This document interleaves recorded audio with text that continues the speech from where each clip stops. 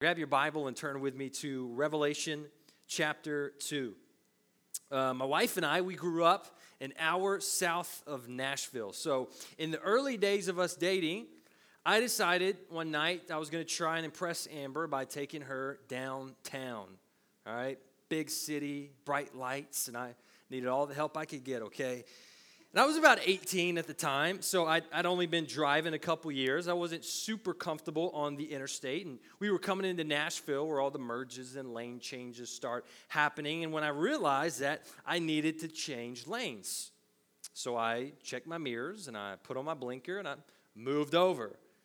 But there is one thing that I failed to do that you are always supposed to do when changing lanes. Anybody know what it is?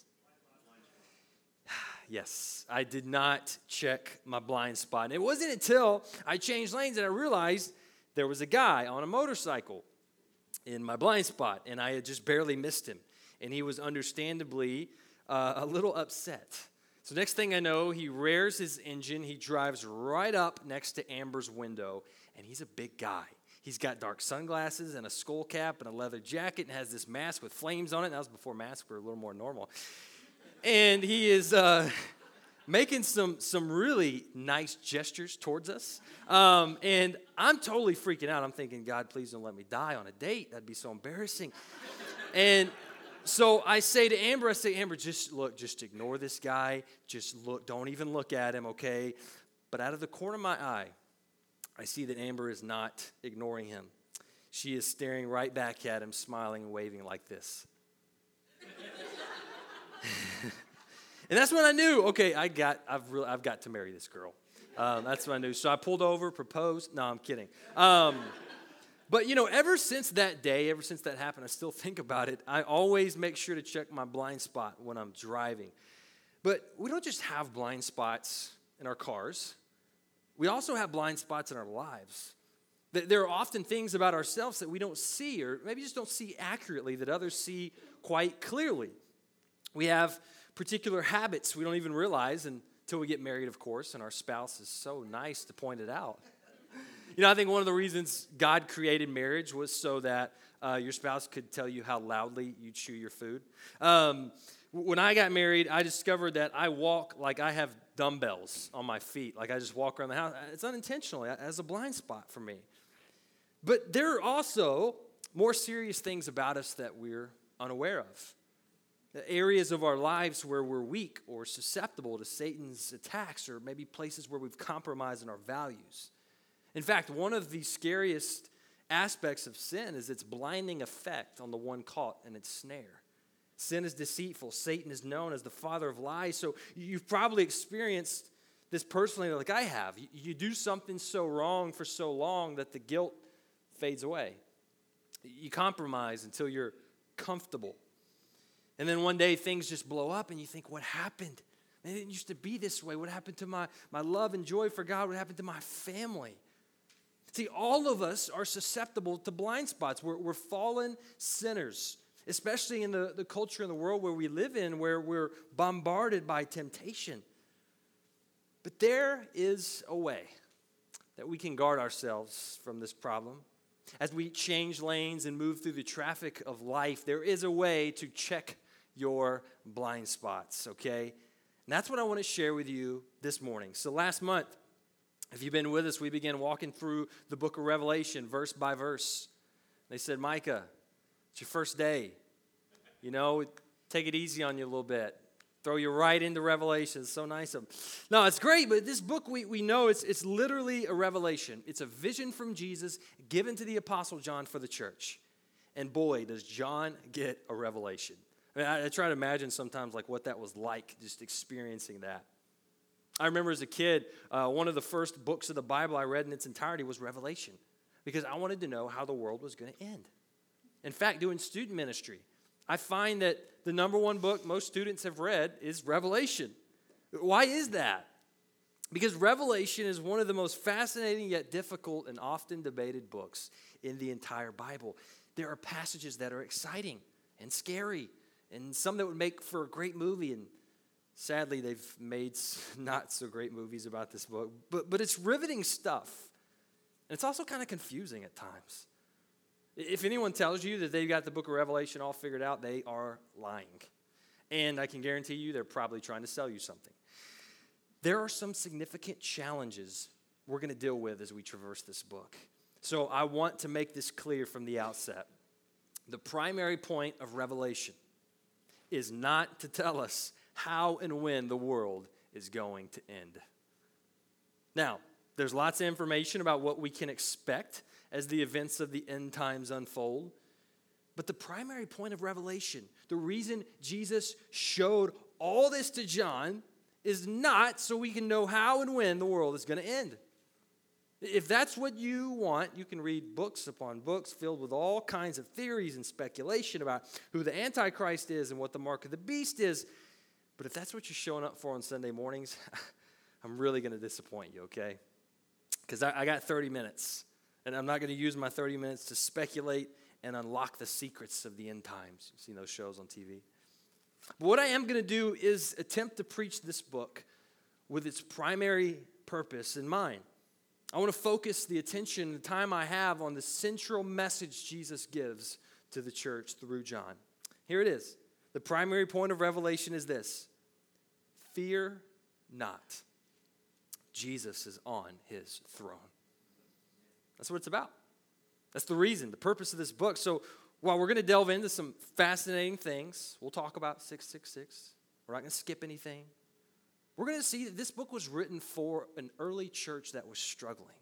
And they were struggling in some very similar ways to how the church is struggling today. And the message that Jesus gives them in this letter is what enabled them to persevere through persecution, to keep their hope alive, to impact the lost world for him. And that is a message we need too. So man, this book is so important for us right now, and I'm excited to journey with you. We know we started with the 7 letters to the 7 churches, and today we come to the 3rd. It's a letter to the church in Pergamum. So let's look together at Revelation chapter 2, verses 12 to 17. And sometimes we're going to do this. I'm going to ask you to stand and honor the reading of God's word. We may not always do that, but I think it's a good reminder for us about the place of God's word in our church. So why don't you stand with me as we read through this passage in its entirety.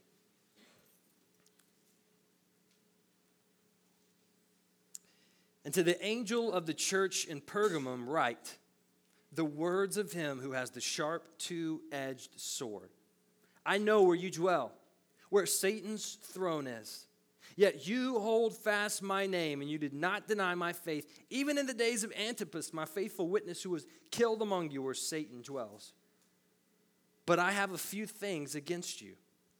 You have some there who hold the teaching of Balaam, who taught Balak to put a stumbling block before the sons of Israel so that they might eat food sacrificed to idols and practice sexual immorality. So also you have some who hold the teaching of the Nicolaitans. Therefore, repent. If not, I will come to you soon and war against them with the sword of my mouth. He who has an ear, let him hear what the Spirit says to the churches. To the one who conquers, I will give some of the hidden manna, and I will give him a white stone with a new name written on the stone that no one knows except the one who receives it. May God add a blessing to the reading of his word. You can be seated. In order for us to understand what is going on here, we got to get our bearings a little bit.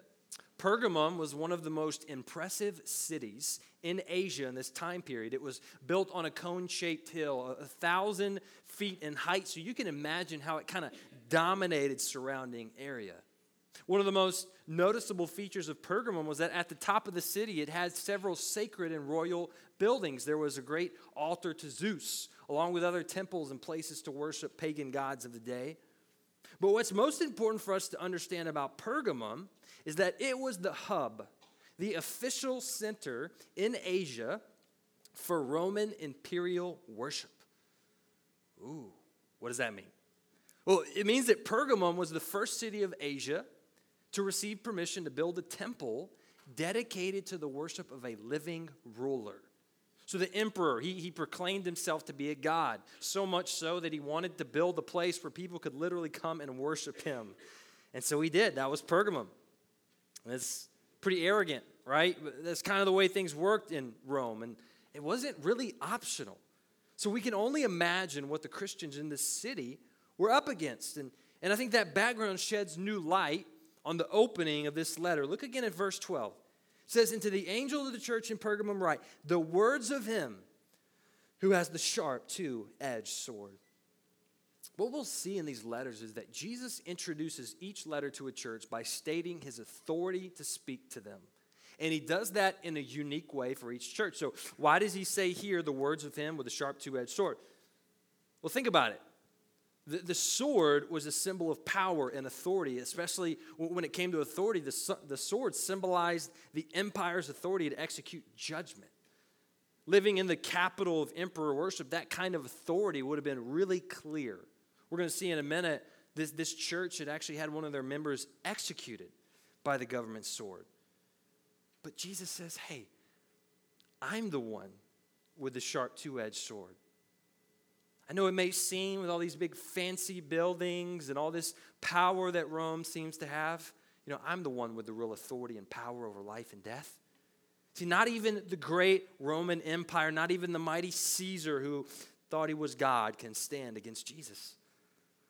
That's what he's saying. And then in verse 13, he begins to encourage them, as he does in most of his letters. He says, I know where you dwell, where Satan's throne is.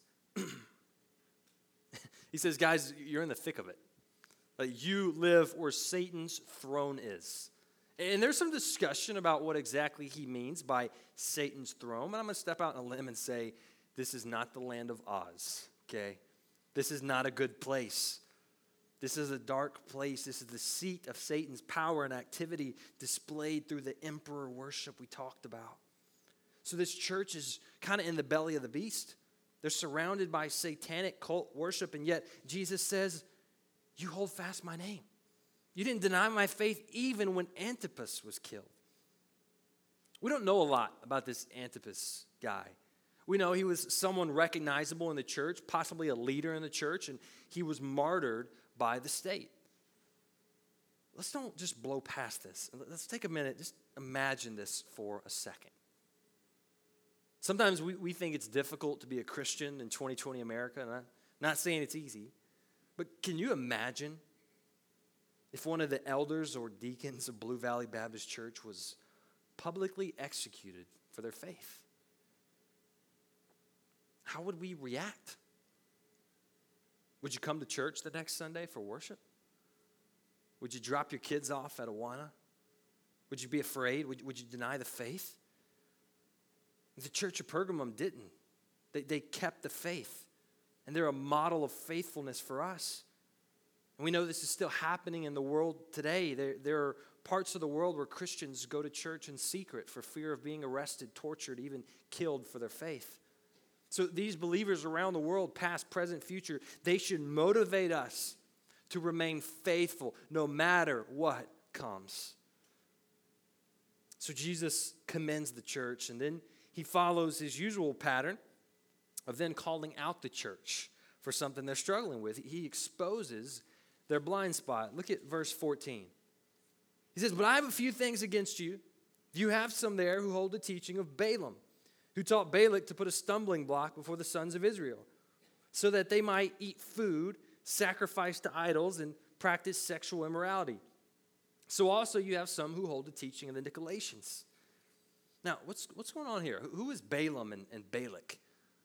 Well, we got to go back to our Old Testament to understand what he's referencing. Balaam was a false prophet who was sent to curse the people of Israel, and he had a pretty interesting encounter on the way. God actually caused his donkey to talk to him.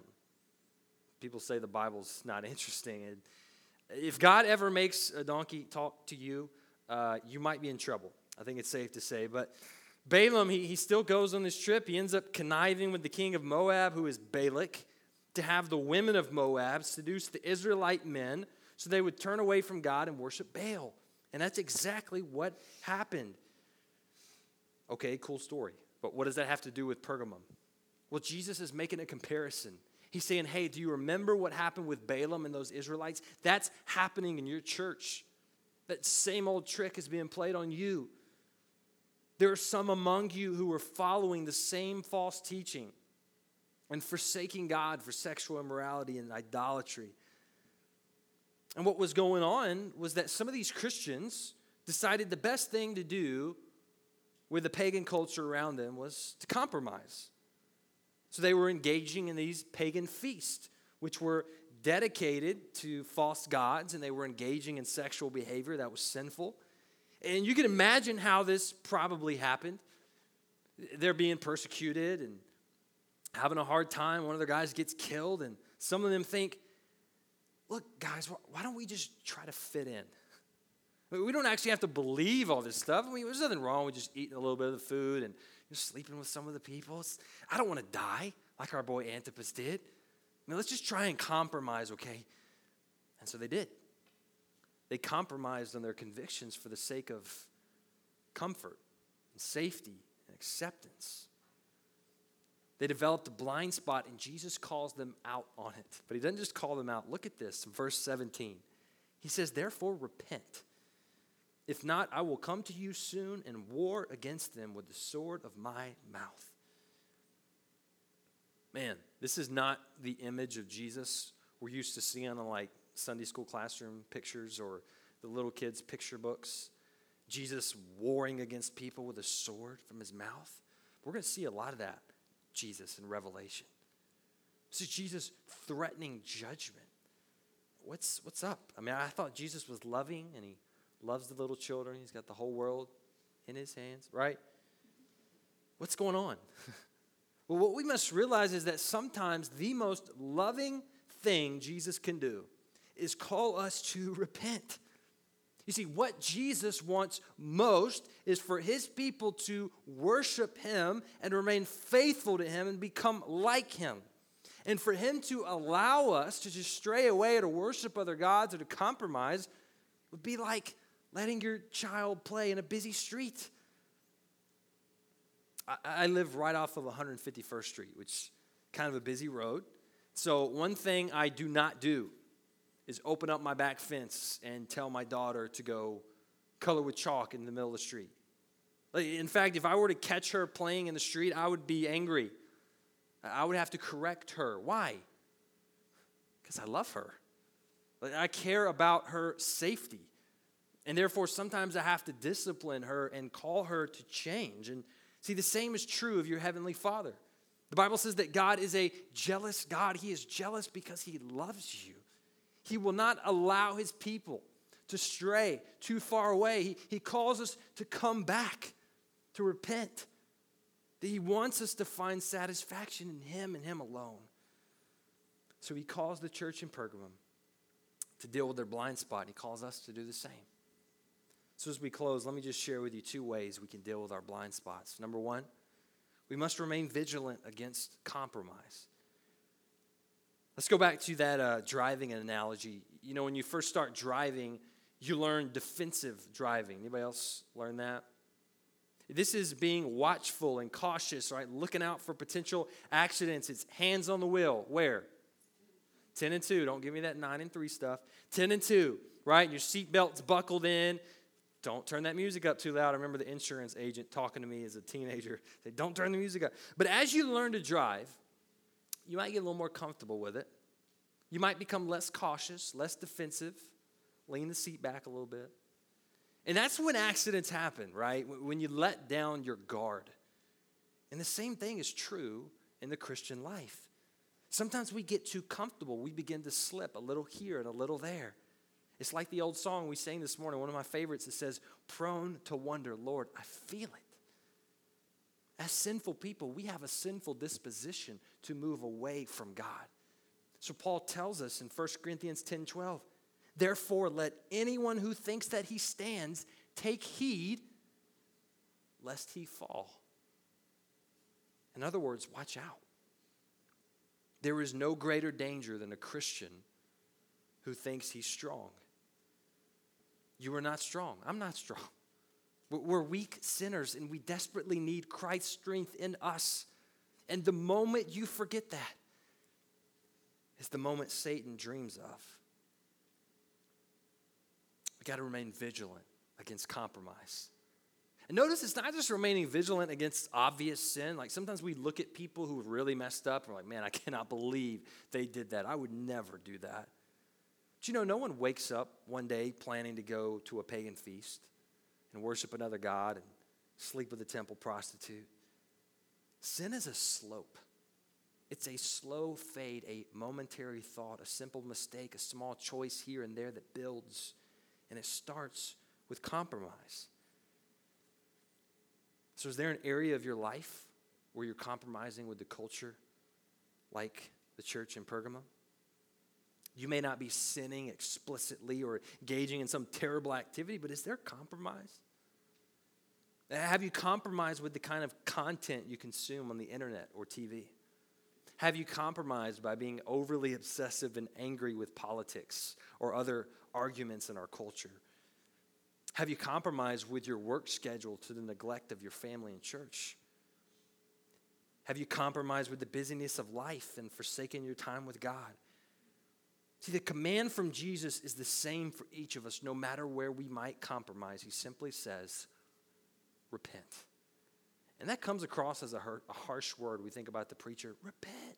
But that word simply means come back. Come back. Turn around. And see, none of us are beyond the need for repentance. In fact, Martin Luther famously said that the entire Christian life is a life of repentance. So if you're sitting here this morning thinking, well, I'm certainly not compromising anywhere in my life. I'm good. I'm here to tell you that you may have the biggest blind spot of all, because your blind spot is your own self-righteousness. It's the same blind spot that Jesus charged the Pharisees with, which is not the group you want to be compared to. And I'll be honest with you, I'm looking at my own life this morning. I'm seeing areas where I struggle with compromise. Sometimes we think that people who stand up on the platform are literally above the struggle. I just want you to be the first to know, you have hired a messed up sinner as your campus pastor. Can't believe you did that. Huh. But man, I got struggles. I've got areas like the church in Pergamum where I allow sin to creep in. And like the church in Pergamum probably felt, I feel helpless sometimes. You ever feel that way in the Christian life? I just can't get this right. I keep struggling with this same sin, and I just don't know what to do. I don't know how to be the person God's called me to be, and I don't do the things I know I should do. I mean, how do I remain faithful when the world is going crazy? Well, here's the good news. You and I are not in this alone. The same God who calls you out in your sin is the same God who gives you the grace you need to overcome it. So the second last thing we need to do with our blind spot is this: embrace your provision in Christ. And we see this in this last verse, verse 17. He said, he who has an ear, let him hear what the Spirit says to the churches. To the one who conquers, I will give some of the hidden manna, and I will give him a white stone with a new name written on the stone, so that no one knows except the one who receives it. This is the promise that Jesus always closes out his letters with. This might be the strangest part of the letter. Jesus talks about giving hidden manna and a white stone. What's he talking about? Well, you may remember manna is what God gave the Israelites to satisfy their hunger as they traveled to the promised land. And the white stone is much greater mystery, one that scholars disagree on, but we know in the context of the Roman Empire, one thing I found interesting, there's this ancient custom they had at their athletic games. The victor who won the games, he was given a white stone with his name on it. And that stone served as his ticket to this grand awards banquet where he would be seated in glory. So what Jesus is saying, don't miss this. He's saying, you have everything you need in me.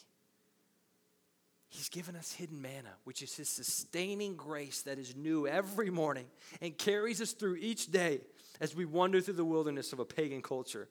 He himself said he's the bread of life, and just as he broke the bread on the night before he was crucified, his body was broken on the cross for us, giving us salvation and eternal life. And he's giving us a white stone. He himself entered the competition on our behalf while we sat in the stands. And he was victorious, rising from the grave, defeating sin and death. And as a result, Romans 8:37, get this, it says that we are more than conquerors through him who loves us. We, who did nothing, are more than conquerors. Because we didn't earn that white stone, but it's a free gift for all who would believe in him. And don't miss this, on that white stone is a new name. Just as Abraham and Sarah and Jacob and Peter were given new names to symbolize their transformation, when we trust in Christ, we become new. We too are changed. And one day we will be granted entry into the banquet, into the heavenly feast where we are seated with Christ forever and ever. So have you embraced your provision in Christ? If you're here today and you've never surrendered your life to Jesus, embrace him for the first time today. Even though you may be a sinner like me, you are. The Bible says if you will call upon the name of the Lord, you will be saved because his death and resurrection has given you everything you need. So embrace Jesus today. If you're already a follower of Jesus, are you continuing to embrace your provision in Christ? You didn't earn your seat at the table and you can't earn your stay. We are saved by grace alone, and now we walk by grace alone. So continue to daily find all you need in Christ because he's given us everything we need. So friends, as we remain faithful in our own Pergamum, we're vigilant, knowing that we have blind spots, we're sinners, and we have an enemy that knows how to exploit those. So we're cautious, we're on guard, trying to grow in holiness, holding one another accountable, but we also remain hopeful, knowing that our Lord, our Savior, is the one with the two-edged sword, the one who is victorious over all these things, the one who has given us everything we need in himself. So we say with Jesus, he who has an ear, let him hear what the Spirit says to the churches. Let's pray.